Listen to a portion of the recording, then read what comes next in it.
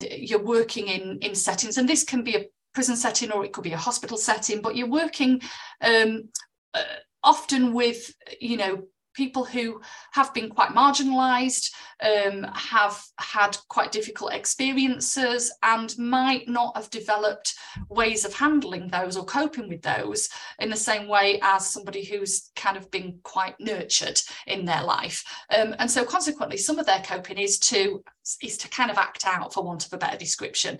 So I think lots of situations where staff are coming into contact with kind of verbal aggression, physical violence at times, that can be one of the impacts, I think.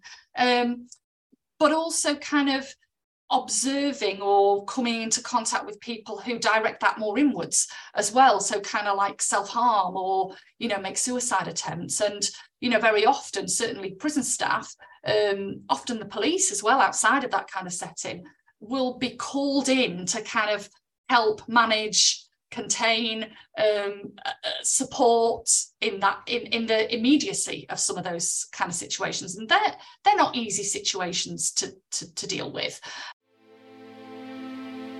Hi, I'm Naomi Murphy, and this is the Locked Up Living podcast, where we talk with a wide range of people about harsh aspects of institutional life. We also explore some of the ways to overcome them and to grow and develop. I'm David Jones. So join us every Wednesday morning, 6 o'clock UK time, for a fresh podcast. So today you're going to hear from Michelle Smith. Michelle is a chartered and registered forensic psychologist who's worked across a range of forensic settings over the past 30 years, including prisons, probation, secure hospital settings, both independent and NHS, and community settings. She currently works part-time as an associate professor at the University of Lincoln, and her teaching, research and ongoing independent professional practice centres on the development of trauma-informed ways of working in criminal justice, health and social care systems. This includes a focus on the impact of staff on such work and the development and maintenance of resilience and professional boundary management through reflective processes and systems. And I first met Michelle very many years ago when I first worked training as a prison psychologist when I was about 21 or 22. So really delighted to connect with Michelle and get the chance to talk to you again many years on. Welcome. It's nice to see you, and nice to meet you too, David. Thank you very much, and very good to meet with you. So thanks a lot for coming along.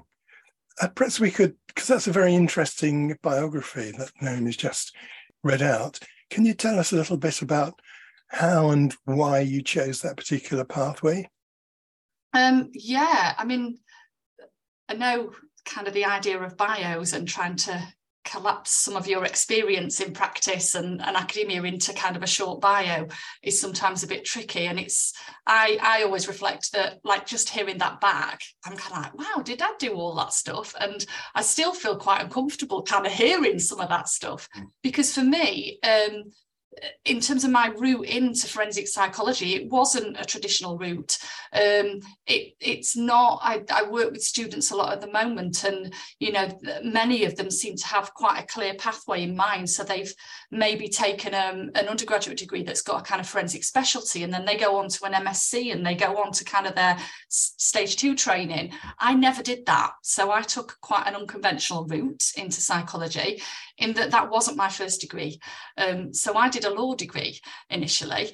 And when I met Naomi was kind of, well, my second job actually, after completing my law degree. My first one, I worked in Next, because I came out of my law degree having had this pathway of I want to be a solicitor and I want to work in the legal system, and then realised by the end of my degree, no, I don't really want to do that. It kind of didn't fit.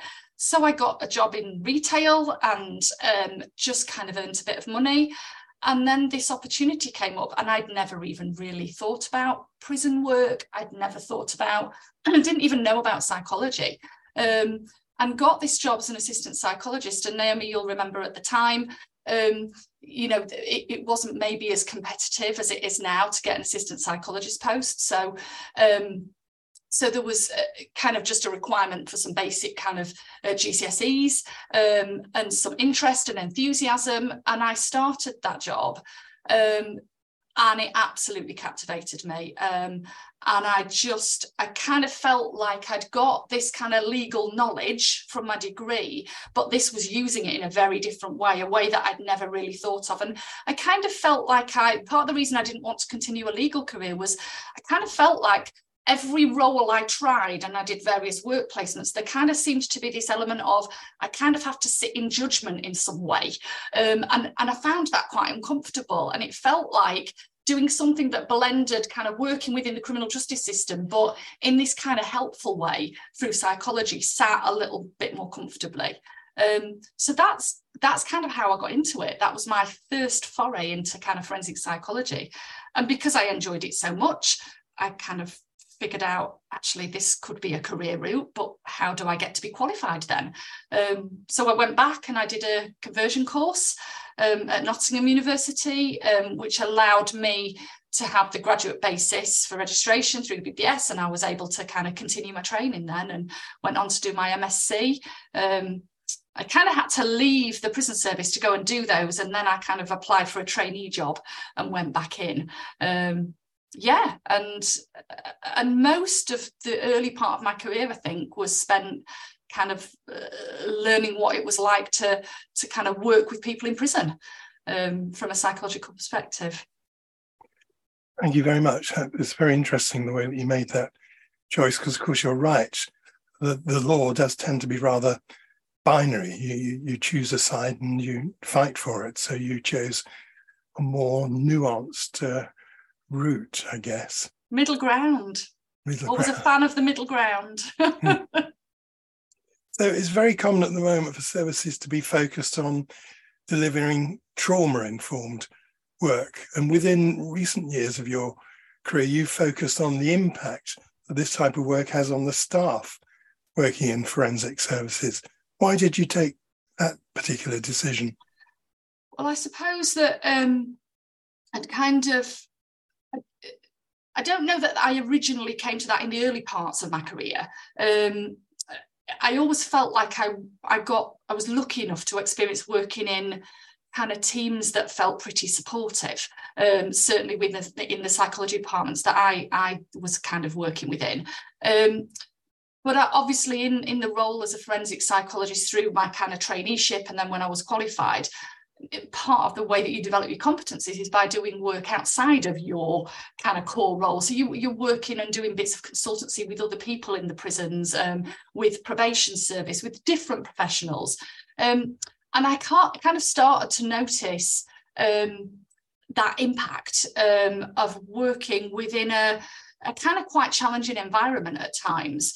And I felt like that was something that wasn't attended to particularly well. Nobody really seemed to acknowledge that or put systems in place to support staff, very well with kind of coping with that type of work.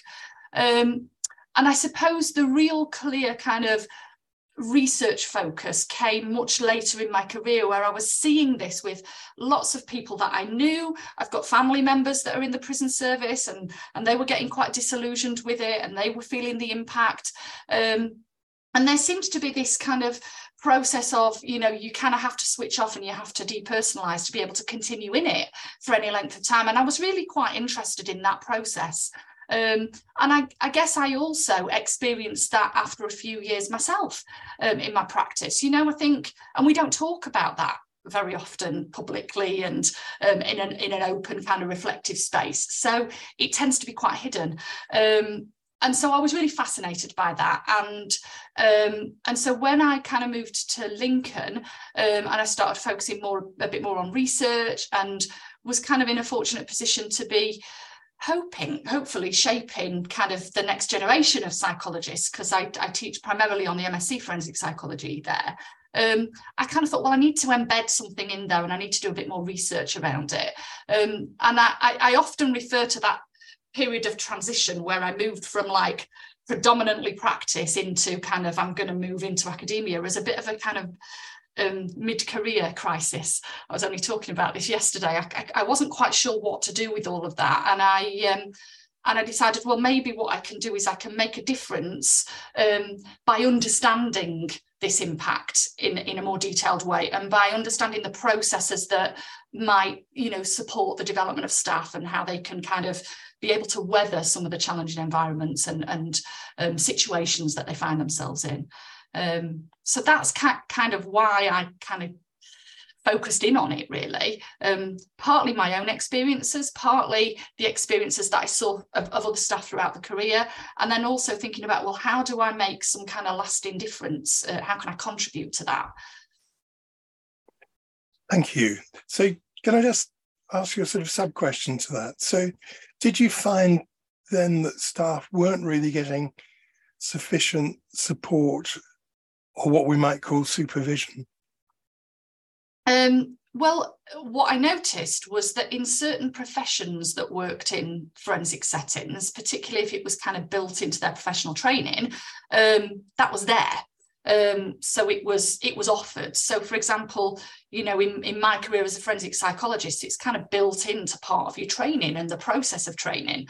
So it's there and it's available, and it's kind of part of the conditions of your training. But that wasn't necessarily the case, and still isn't the case for quite a lot of other professions that work in forensic settings. So here I'm talking about kind of prison officers. There's quite a kind of strict, hierarchical, rigid kind of approach to the way that profession operates, and probably quite similar to the military. I've often kind of thought about that. There's this idea that it's hierarchical, and those hierarchical structures are about kind of management, really, more than they're about reflection or supervision. But that actually, when I was able to engage in sometimes just wing conversations with prison staff that just allowed them 5 minutes to kind of offload or think about an interaction they'd had, or that seemed to be really beneficial. They were feeding back that they found that really beneficial. And so I think it depended, what I noticed was it depended kind of what your role was or what your profession was. Similarly, kind of probation staff, that's become, I think over the years, that's become kind of much more accepted, that kind of that reflection and that supervision is built into that profession, but it wasn't always the case. And kind of healthcare, I worked with a lot of healthcare staff, education staff, and it wasn't always built in the same way that it was for kind of psychology professionals. And that really interested me, because my question was why? Because we're all working in the same environment with the same people, with the same demands, with the same impact. So why am I afforded, the kind of luxury really of getting an hour a month or a couple of hours a month where I get a space to think about and feel and understand and process some of the kind of interactions that I'm having and the impact that it has on me, and other people don't. I think you raised something really interesting, Michelle, in all of that, because you raised the fact that actually you felt like the work was beginning to really affect you, even though you had all this space. And I wonder, whether one of the problems is if there's certain taboo, there are feelings that you're allowed to talk about in prison and feelings that you're not allowed to talk about. Like my experience is fear is very rarely spoken about, although it's a massive dynamic within prisons. And vulnerability. Anything that makes you feel vulnerable, I think there's an expectation you don't talk about. And part of David and I's motivation for starting this podcast was a recognition that you see people who've worked in forensic environments for a long time who've become quite harsh and quite cynical, and so how do you protect your well-being? But also when you see dispatches or Panorama discussing forensic services and see really brutal treatment of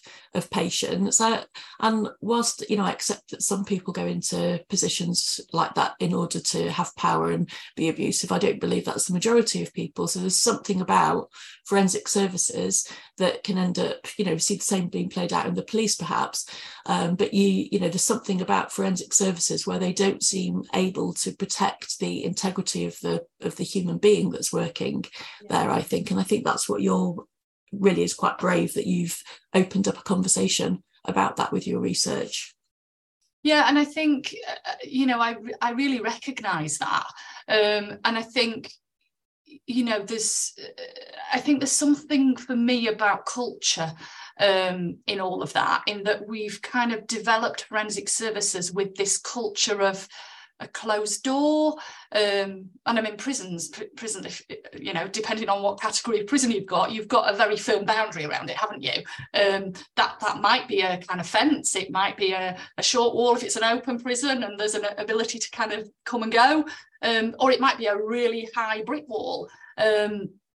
But you've got a kind of boundary, and it's almost like what happens in prison stays in prison. And I think, you know, that there are processes and policies and kind of legal requirements for working in that setting around kind of official secrets, and you know, so you have to sign that as you go in. So that I think the culture around that is that we don't talk about things that occur in that kind of environment.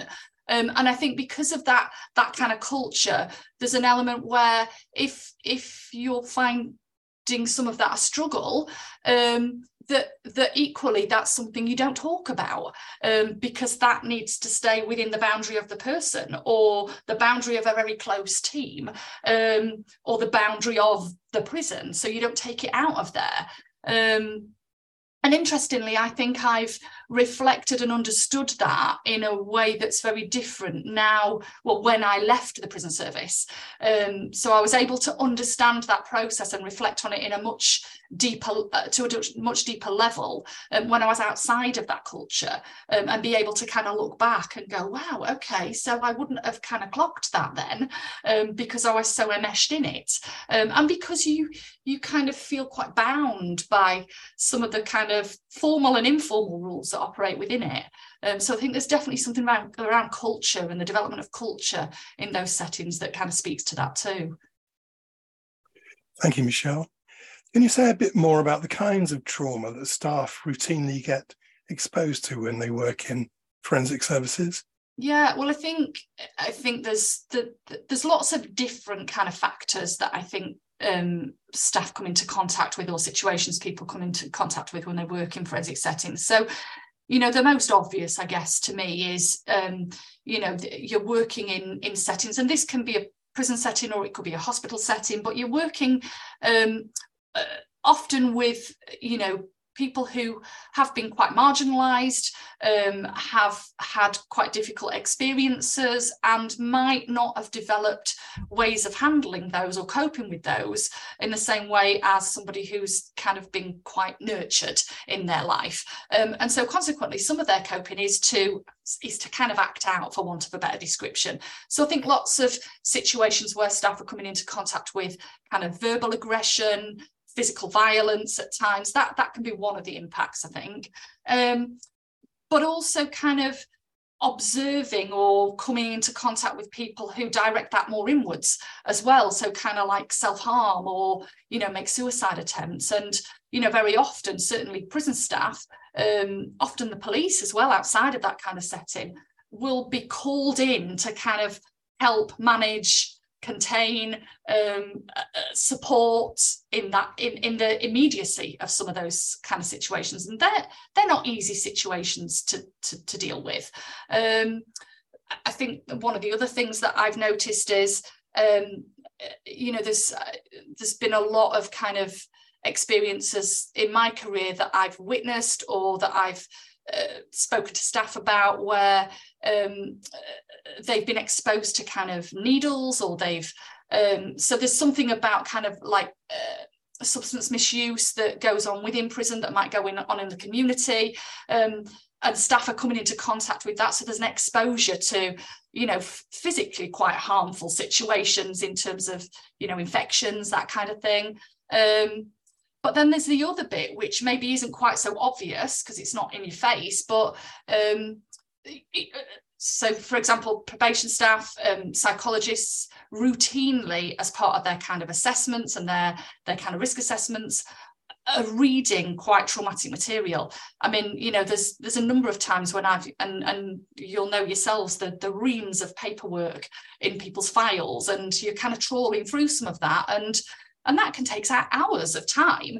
And very often you'll have kind of crime scene photographs in there. So you're exposed to reading and seeing, you know, quite traumatic material, really. And I don't think you can avoid that if you're going to really do a comprehensive job and a professional job, because there's an element of reading and exposing yourself to that means that you can really sit alongside somebody that you're then going to be conducting an assessment with, or you're going to think about kind of therapy with.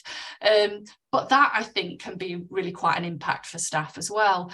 And I always, when I do some of my teaching with my students, I feel like there's an example that I always share about the impact of the environment itself as quite traumatic, and that can impact staff. So I've kind of hopped in and out of prison roles in my career. So I've kind of been in prisons for, I don't know, 8-10 years, and then I've gone out and I've worked in other settings, and then I've come back in. And I remember a point in my career when I went back in, and as you'll know, kind of gates in closed prisons are pretty heavy and difficult to navigate. And I always used to kind of use my kind of key in my foot. My foot used to come out to be able to get underneath the gate to pull it towards me, because I'm not the biggest of people. And that was something that, in terms of an embodied impact from the environment, that was just kind of, I was quite unaware of, because it became a rote thing to do. Went out of that job for a while, came back in a number of years later, and it really shocked me. It was a reflection. The first gate I came to, my leg just came from nowhere to go underneath the gate. I was like, why has my leg done that? Oh, it remembers. So that whole thing, you know, about the body keeps the score. There's a staff impact, I think, in the body just by virtue of the environment that I think we don't clock often. And then, of course, you've got the other stuff in terms of that all organisations have, but I think it hits in forensic settings a little differently. The kind of, you know, resource implications and the minimum staffing and the cutting of costs, and sometimes the impact on kind of risk and risk management that has. I think that impacts staff as well. And, you know, when they've got to, in those circumstances, make really critical and difficult decisions, and the magnitude really of, you know, kind of what could happen if they make the wrong decision, and the pressure and the stress that can kind of leave as a weight on somebody's shoulders. I think that's an impact. It might not be so obvious as I'm going to rock up and see, you know, two people fighting and I've got to intervene, but it's still a weight. It's still an impact, I think. So for me, you know, in terms of my experience in my career, there's some of the things I've noticed in terms of staff impact. It's interesting to hear, you know, that just that impact on the body. You know, there's not many jobs you do where you get frisked going into work each day, where someone will rummage through your bag, and you know that's all okay. Going into Whitemoor, there was a tannoy outside alerting you to making sure you didn't have anything contraband in your bag, so you were effectively getting shouted at from this tannoy as you went into the prison. But also some of the older, you know, the Victorian prisons, you feel physically dirty walking around in them, because there's no fresh air.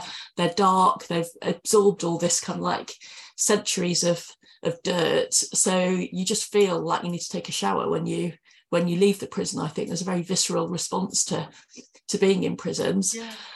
But also the contagious effect of being amongst people who are very, you know, a population who are very frightened, and what it's like to be immersed in that all day long, and also the anger and hostility. You know, we quite often reflect on the curtness that you might receive when you arrive at the gate in the morning, and how that could set you up for being in a bad mood by the time you arrive on the wing that you're working at.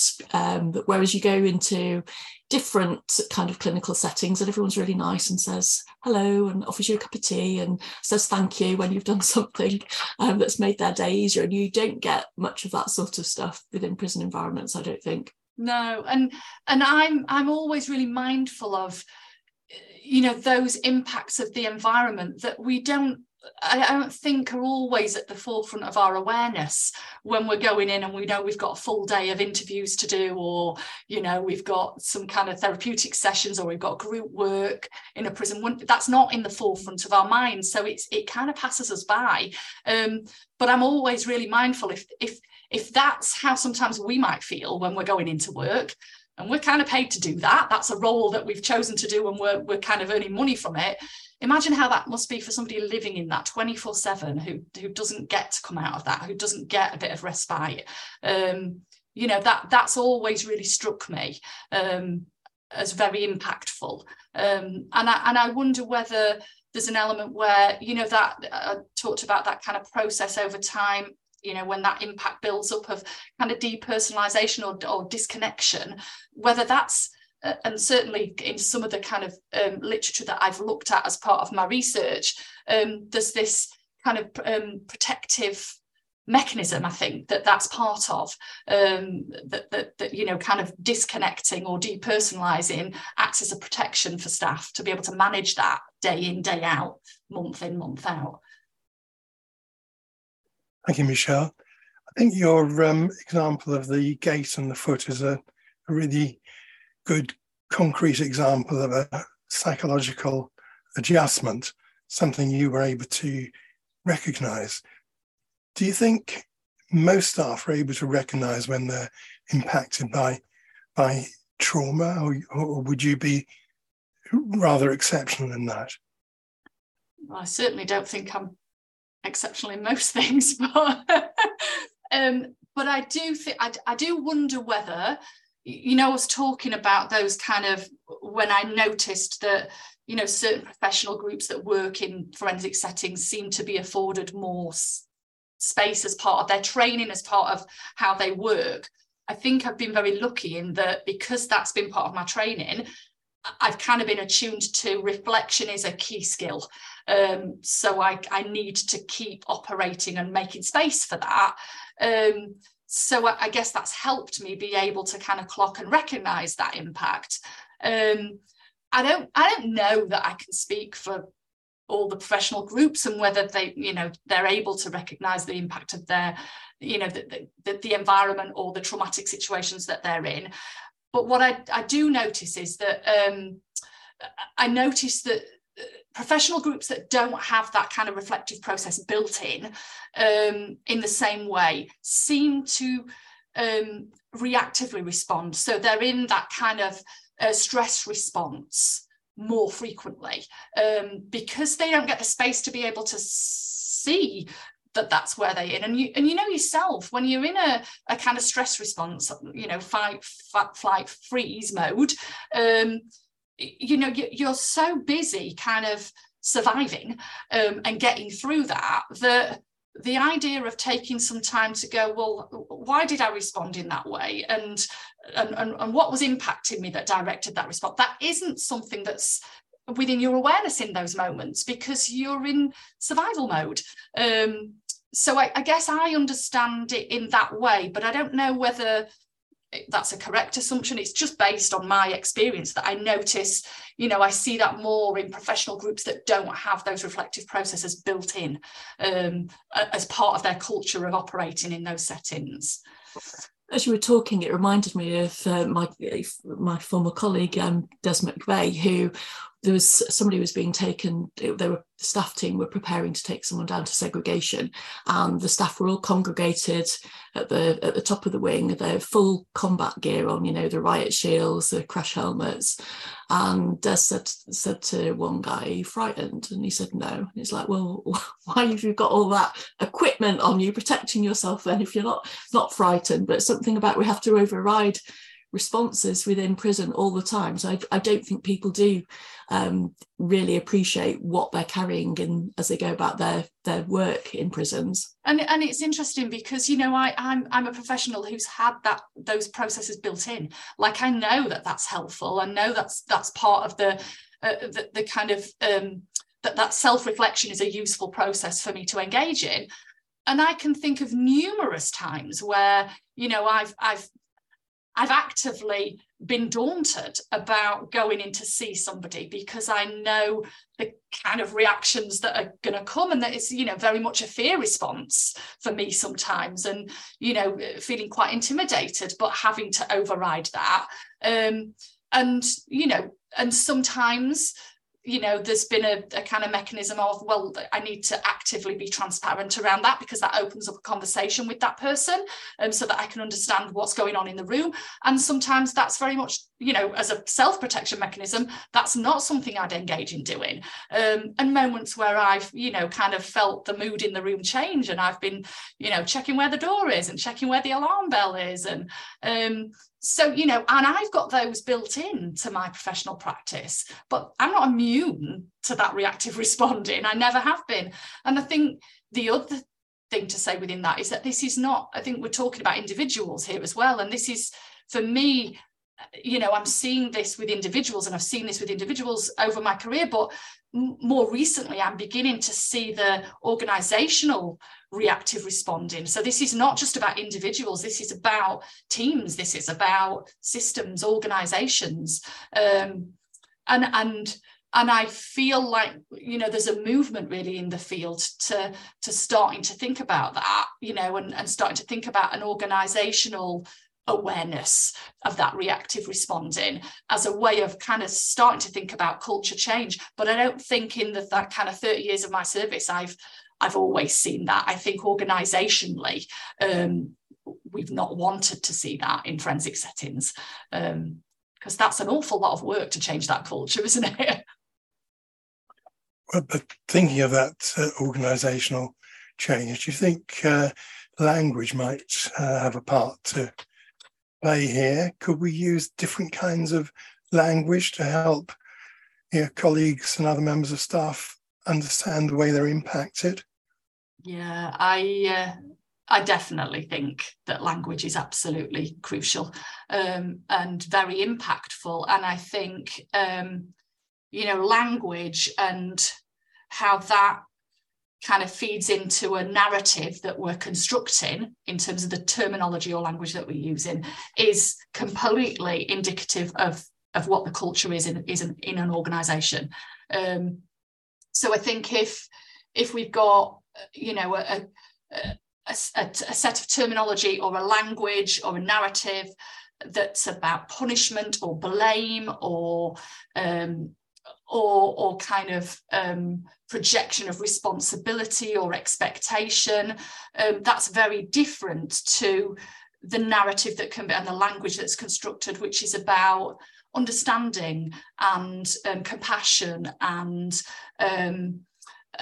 a move away from labels that for me seems much more akin to a trauma-informed way of working.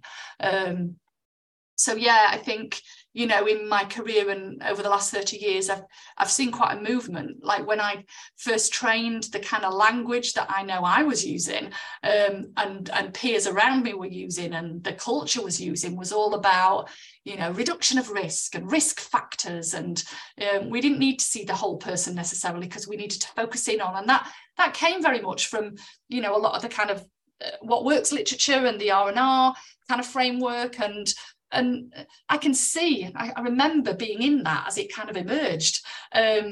So I get the utility of that.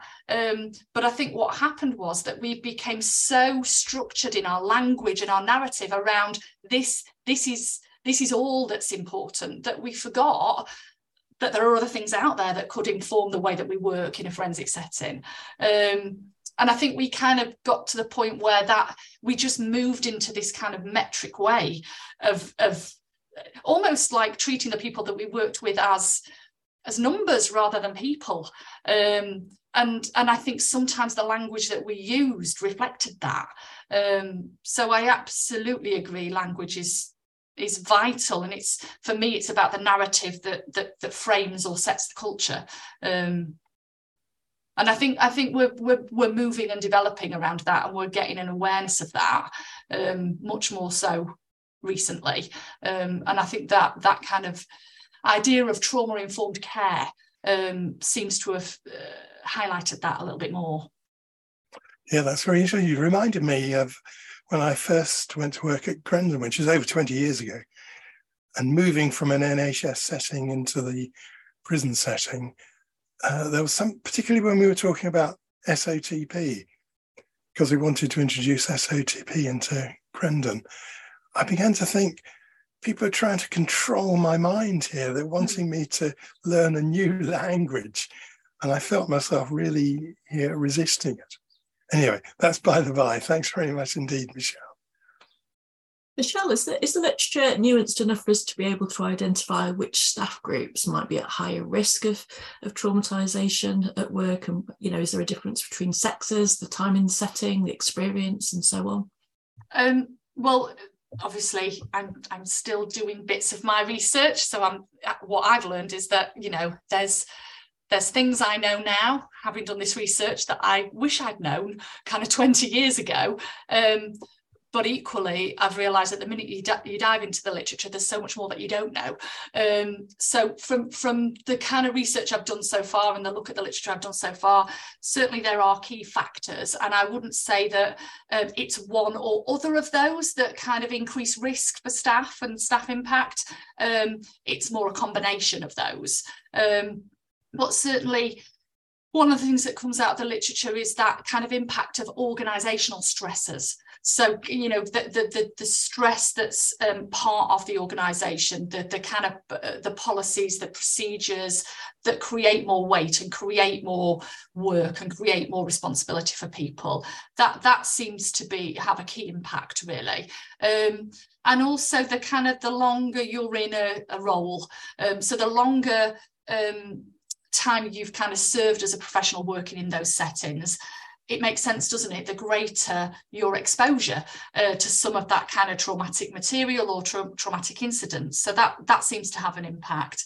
And there's something that I'm really interested in. I've done a couple of pieces of research with students around, is that idea of role conflict as well. That's a really interesting factor that seems to increase the impact on staff. And when I'm talking about role conflict, you know, in forensic settings, we have this kind of dual role, don't we, often, of kind of control and kind of control and kind of punishment in that forensic setting, but also kind of care and rehabilitation and forward thinking, positive kind of what can we do with this person. There's this kind of dual role we've got.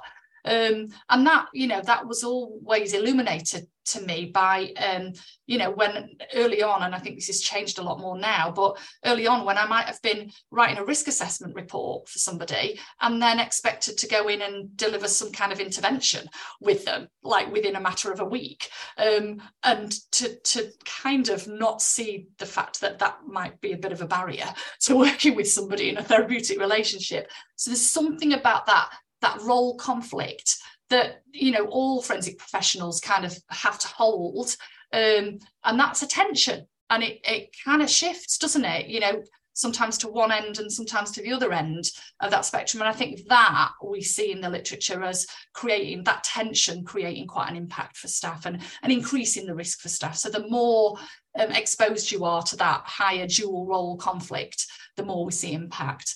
And one of the other things I've kind of found in the literature, and I think what's been interesting for me, is the fact that we, you know, it's kind of lent me to go, no, we need to talk about this more, is personal trauma. So staff working in these settings who, you know, why wouldn't we think that because we're humans, we somehow don't have the same experiences as the people that we work with? Of course we do. Of course we're going to be working with people that have had kind of adverse childhood experiences, that have had elements of kind of traumatic experience in their backgrounds, in their childhood or their adulthood. And the greater you see that, and that's kind of not supported and worked with, and there aren't reflective processes within that kind of organisational kind of structure to help staff manage that, you see an increased risk around impact.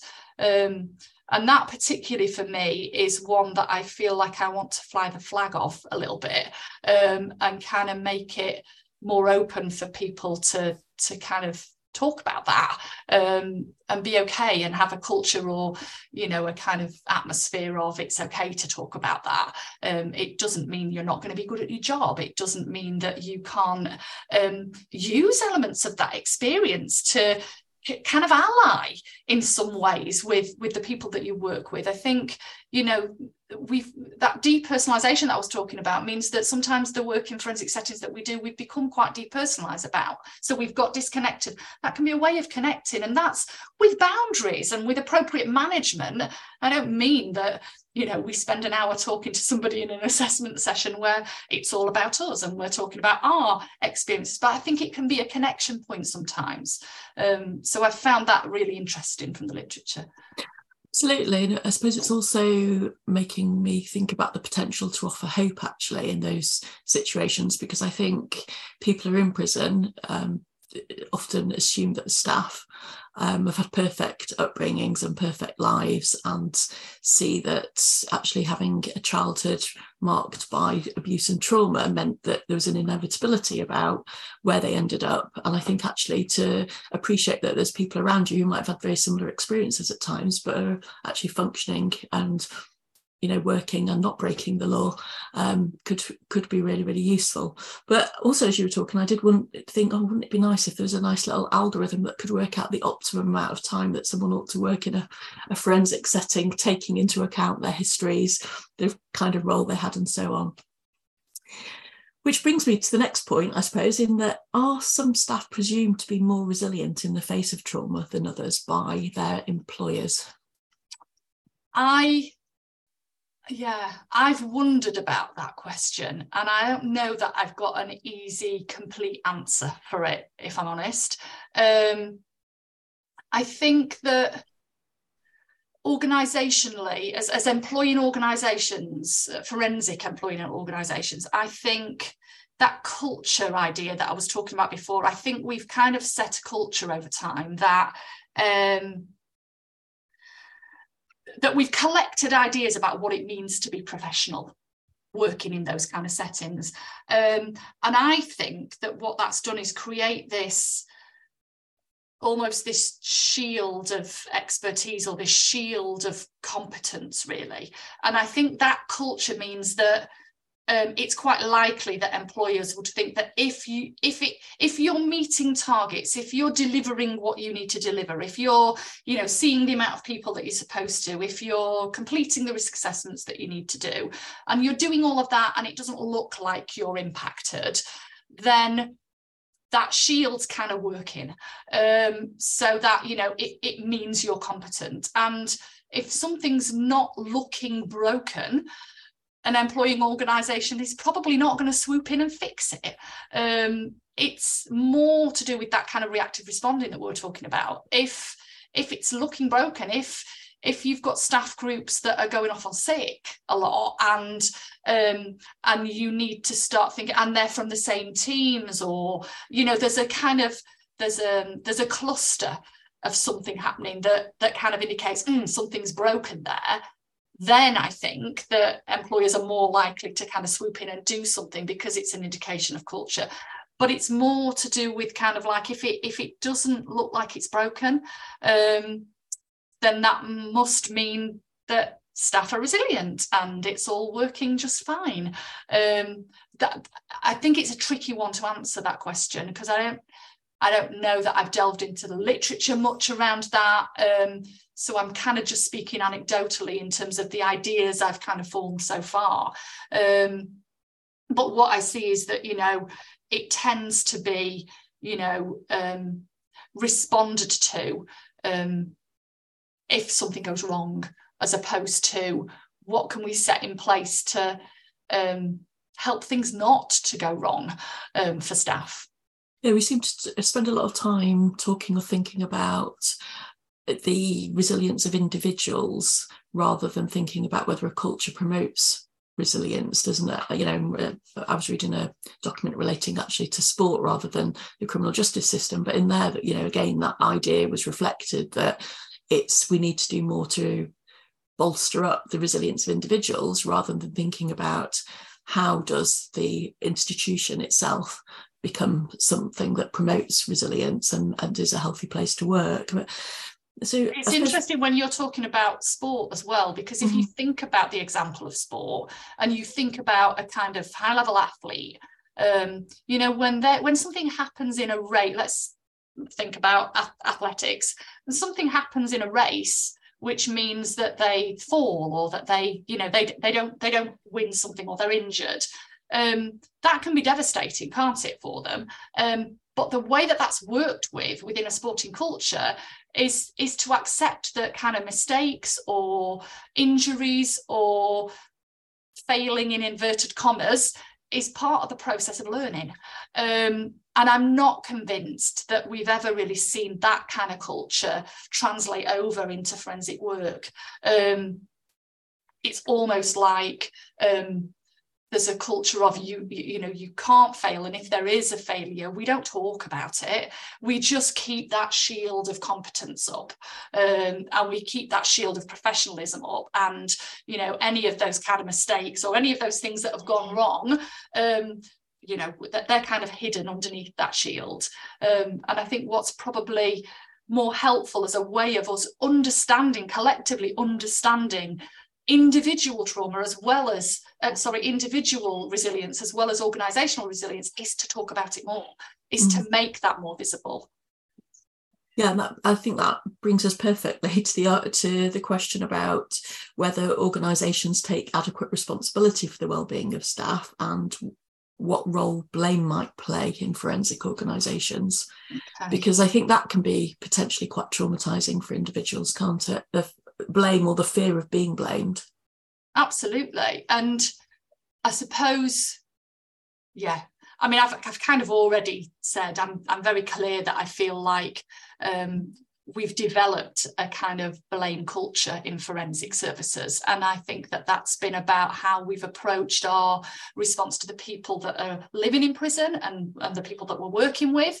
There's been that kind of blame culture of, you've done this wrong, therefore you have to serve a sentence. So there's this whole paradigm and culture that's been set around that, but I think that that's been kind of mirrored and paralleled in the way that we've kind of managed staff and managed teams and managed the organisation. But that's not to say, and I probably do want to acknowledge that it's not to say that there isn't, we haven't moved towards, the idea of kind of staff wellbeing initiatives and that they need to be part of the culture. I just wonder whether, and I don't remember at the beginning of my career ever really seeing much of that. That was probably part way through that started to happen. So that's a great move.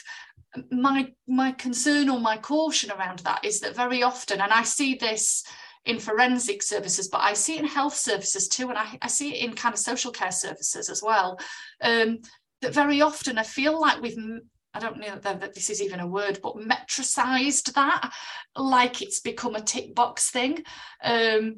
So like, as long as once a month we offer this, and as long as, there's a form to fill in to check this, that and the other, that's part of well-being, that we've done that job of making sure there's a system in place. Whether or not people access it is a completely different, and that's not an organisational responsibility. And yet it is really, isn't it?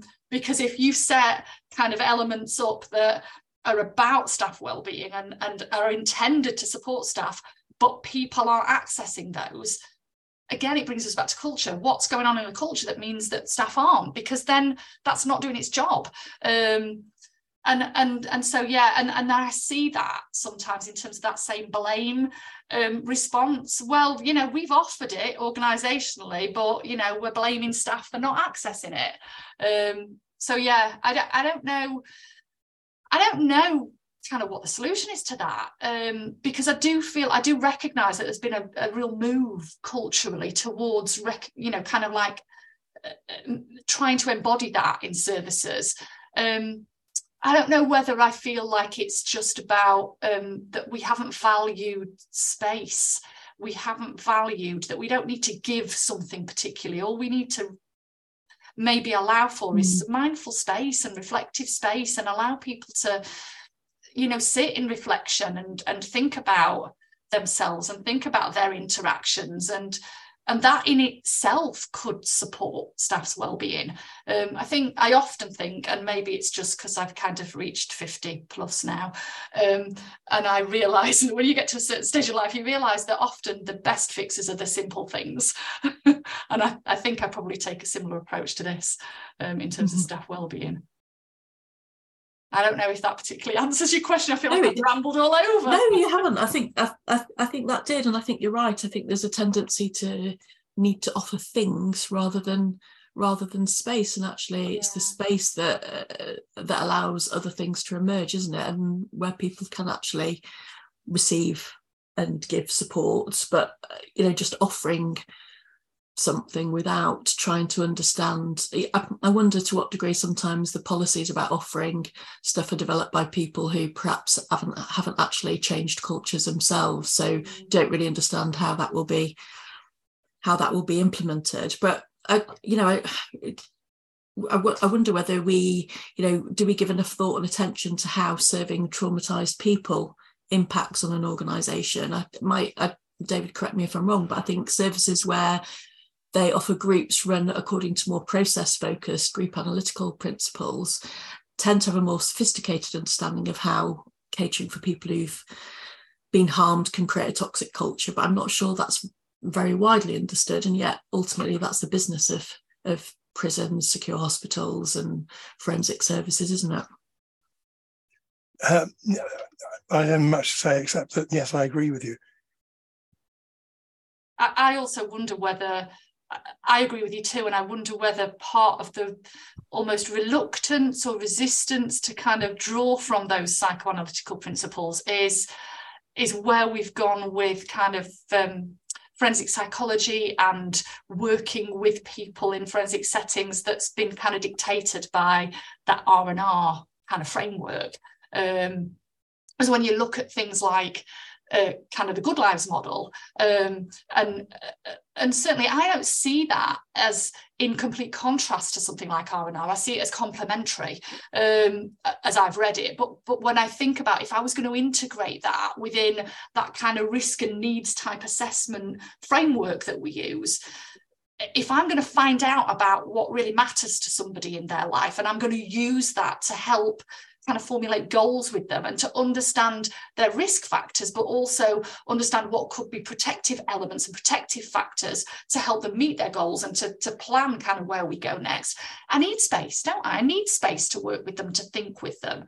And I don't see that that's any different a process than kind of any other person, whether you're in prison or outside of prison. I think it's about that creation of space, but also it's not just space, is it? It's about compassion in that space, and an understanding in that space. And I think, I've seen when we've had, kind of, and I sit kind of on the fence around the OPD pathway and kind of pipe services. But one of the strengths, I think, of those services and the way that we've kind of moved into that within prisons and community settings is that we have thought about, well, we're moving away from just this pure R&R model, and we are starting to think more relationally, and what do we need to create as a culture more relationally? And I think that's the thing that could be really helpful when we're designing kind of initiatives around staff wellbeing, certainly. We've spoken a lot about individual wellbeing and staff group wellbeing, but just thinking about organisational wellbeing, because it often seems as though institutions that have experienced a serious incident find it very difficult to recover from that. And so the culture of Whitemoor was really clearly affected by the breakout of members of the IRA in 1994, which seemed to be implicitly rather than explicitly acknowledged. So I didn't start working there till 2003, but still that was very prevalent throughout my career there. Whitemoor has a reputation for being more rigid and inflexible than other high secure prisons, and there were certain initiatives that got off the ground in other prisons that were really hard to progress in Whitemoor. And the understanding, I think, from clinical staff and psychologists was often that this was a throwback to what had happened in 1994. Similarly, you see other services, don't you, where they've had deaths or other serious incidents. Is this something that you've experienced in forensic settings? Yeah, absolutely. I think it's quite commonplace, and I think it's more about that kind of reactive responding. And we've talked about it maybe more so in terms of individual reactive responding, but absolutely organisational reactive responding. I very often, and I think I've been fortunate enough to work across a number of different systems and organisations. And I think what's been really beneficial for me is being able to see that reactive responding process across different organisations. So when I think about, even if I think about kind of health and social care, and really timely at the moment, isn't it, when we think about health and social care systems who, for decades they've been under strain, but certainly the last kind of few years we've seen that, we've acknowledged that publicly in a different way than we ever have, and they were merged. Health and social care systems were merged together because, you know, there was a recognition that they need to work hand in hand. And that's the best way to kind of serve the public, really. And yet what we still see, what we saw in the pandemic, is that in times of reactive responding, in times of kind of unprecedented stress and pressure on those systems, that begins to, instead of bringing them closer together, it kind of separates them a little bit, and there becomes like this kind of competition between the two. And I don't mean overtly, but in terms of resources and, you know, kind of staff impact. So I think that's a good example of, you know, where we see organisations under that kind of pressure, reactive responding, they're in fight, flight, freeze, they're traumatised. And I see that very much so in the criminal justice system, but I see that in the interplay across all of those systems. If we think about the people that, certainly the people that I've worked with, the people that I still work with, I'm in a project at the moment where I'm working with people in the community that tend not to. They struggle to engage in lots of those systems. And, you know, some of their needs and their risks mean that they need to interface with lots of different systems and lots of different organisations. So health, social care, housing, the council, substance misuse services, forensic psychology services or clinical psychology services, lots and lots of different, but they really relationally struggle to make contact. And those systems haven't made themselves easy to access either. So, you know, you haven't turned up for 1 or 2 appointments, that's it, you're off the list, that means you're not engaging. And I think for organisations under duress, it's the only way to manage their system. But what we forget sometimes is that there's a person at the centre of that. There's a person that's still struggling, and there's a person that still needs the support and help of all of those combined systems and organisations. So I don't think that we've afforded enough time to research and to explore and to think about the impact of trauma on organisations and systems.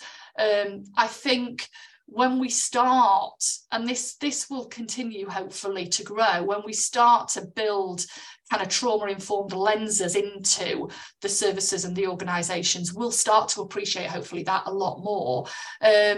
But, you know, just as we've talked about kind of maybe burnout and, you know, processes of kind of traumatisation for staff, you know, that same thing is happening in services and in organisations. You know, they're traumatised too.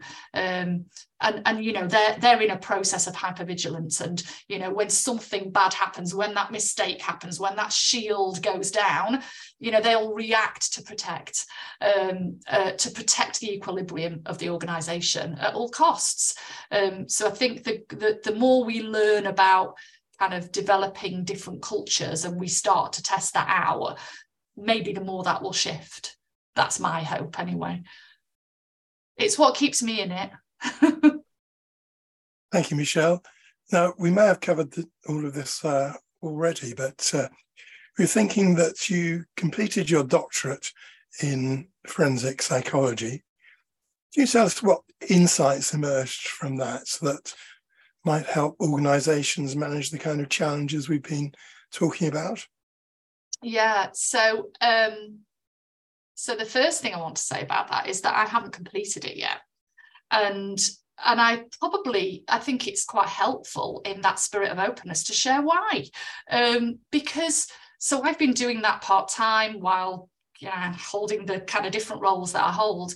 And, you know, over the last year, you know, I have experienced quite a lot of difficult kind of times. And, you know, there's been pressure in terms of jobs, but there's also been kind of personal things that have happened. And in the spirit of, I don't want to reactively respond in this, what feels to me like a very impactful and meaningful piece of work that I'm doing, I figured that process of reflection would be really helpful for me. So I've taken a little break, so I'm not out of it. And because it's embedded into everything I do, I never stop thinking about it. But I'm only part way through it. So I kind of want to qualify that. I'm not finished yet. But I feel like, you know, what I've done so far has really helped me to kind of develop some insight. And I feel like there's kind of a number of models and a number of frameworks that I've kind of used within my practice, but I don't think I've ever really dug into them and understood them in the way that I have since I've been doing my doctorate. So one of those that I think is really helpful is something called the boundary seesaw model. And I think you've had Laura on this podcast before, so I won't dig into that too much because she will have explained that far more fluently than I ever could. But that's been something that I've used personally in my practice, that I've kind of trained staff in kind of that model and how to understand it, and then used that in supervision and reflective practice sessions. And I've yet to come across somebody who hasn't found that really useful.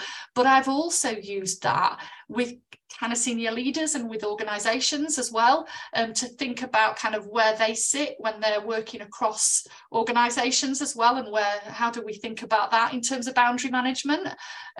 So that's kind of a model that I've found more insight into since I've been doing my doctorate, and I think is a really useful kind of combination into how we can work in a more trauma-informed way. And I think it allows a little bit of structure to that kind of reflective process that we've been talking about. The other thing that again, another model that I've kind of used within practice, but has really formed a bedrock in my kind of doctoral study, has been the model of dynamic adaptation.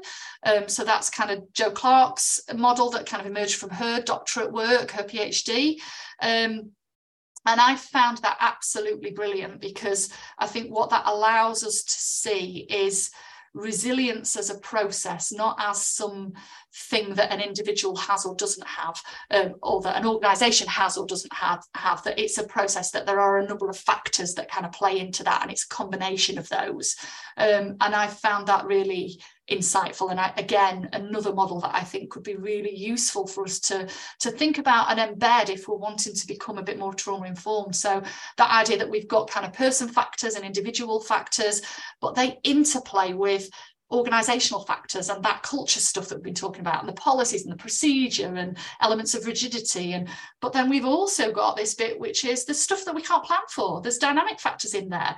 You know, there's bereavements, there's, you know, there's kind of family issues, there's relationship breakdowns, and, you know, we've got an individual with all their kind of characteristics and ways of operating and ways of coping, and we've got an interface with the organisation, but then we've got stuff that happens and we can't plan for, and all of those create this process of resilience that's either going to lead to a positive or a less positive outcome.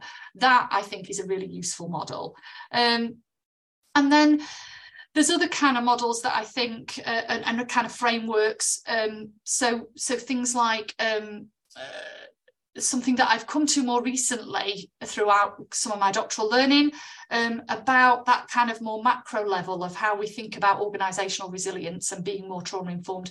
And it's kind of like how we manage public services. So it's a model of kind of model of how to manage public management, really.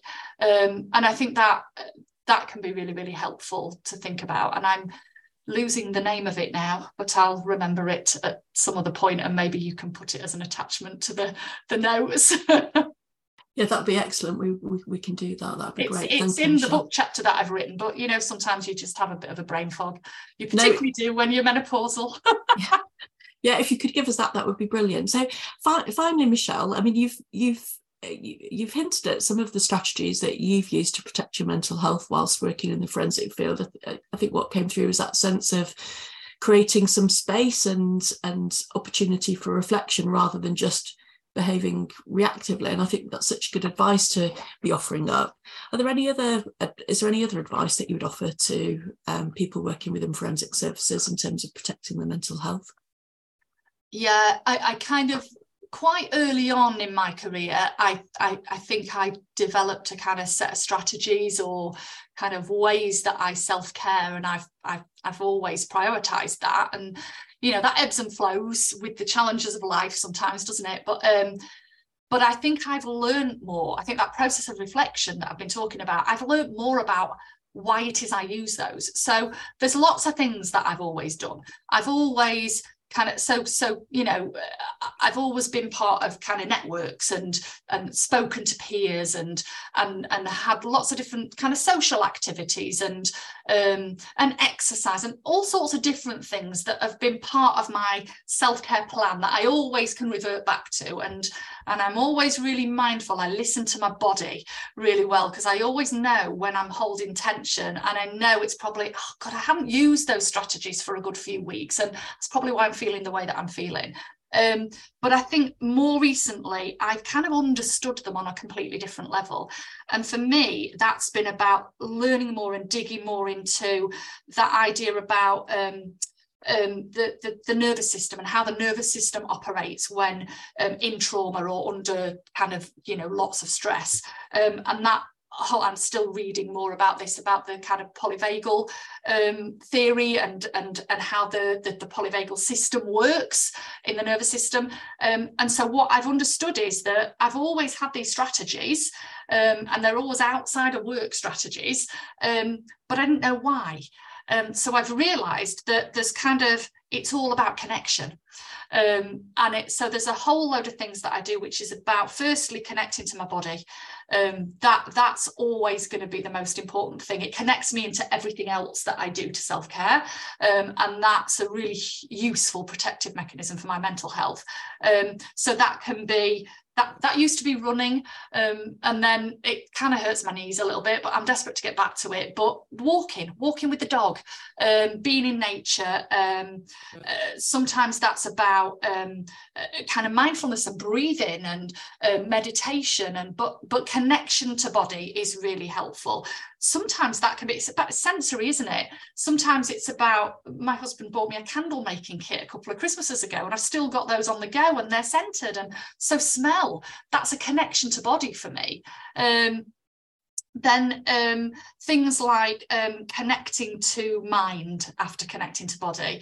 So sometimes once, because I've settled my body then in doing some of those activities that help, and then I kind of go, okay, I need to kind of connect to mind, and I need to link in kind of reflective processes and feeling processes. So journaling is really good for me. I'm quite a creative person, so sometimes I'm not very good at artwork, but I'll sometimes do kind of rock painting. So things, reading's really helpful, but I tend to not do work-related reading. So something that I can get totally lost in, some easy to read kind of fiction that I can probably whiz through in a couple of days. That's really helpful, connects me to my mind. And then connection to others. And it kind of goes in this order, I think, for me, because very often if I'm feeling like life's weighing me down a little bit and I'm feeling that hit on my mental health, it'll be a real temptation to kind of isolate. So if I connect to my body and I connect to my mind, I kind of naturally take myself through the process of then wanting to connect to others. So great network of friends and colleagues, that's a safe space that I can talk to about anything, that I know I can ask for help at any time. And then connection to community as well for me. So one of the other things I didn't mention about connection to body is singing. I love singing. I'm part of a choir. So much as I might do that, and I might play music and read music myself, the connection to others bit of that is do that with others, join with others, sing with others. So they're just some of the things that I have in my little kind of toolkit as strategies to help with my self-care, but I think I've understood them on a whole different level more recently. Thank you, Michelle. That was lovely. Really nice conversation. Really enjoyed that. Yeah, thanks a lot. Thanks for inviting me. And what a wonderful description of a well-balanced life you've just given us. Yeah, absolutely.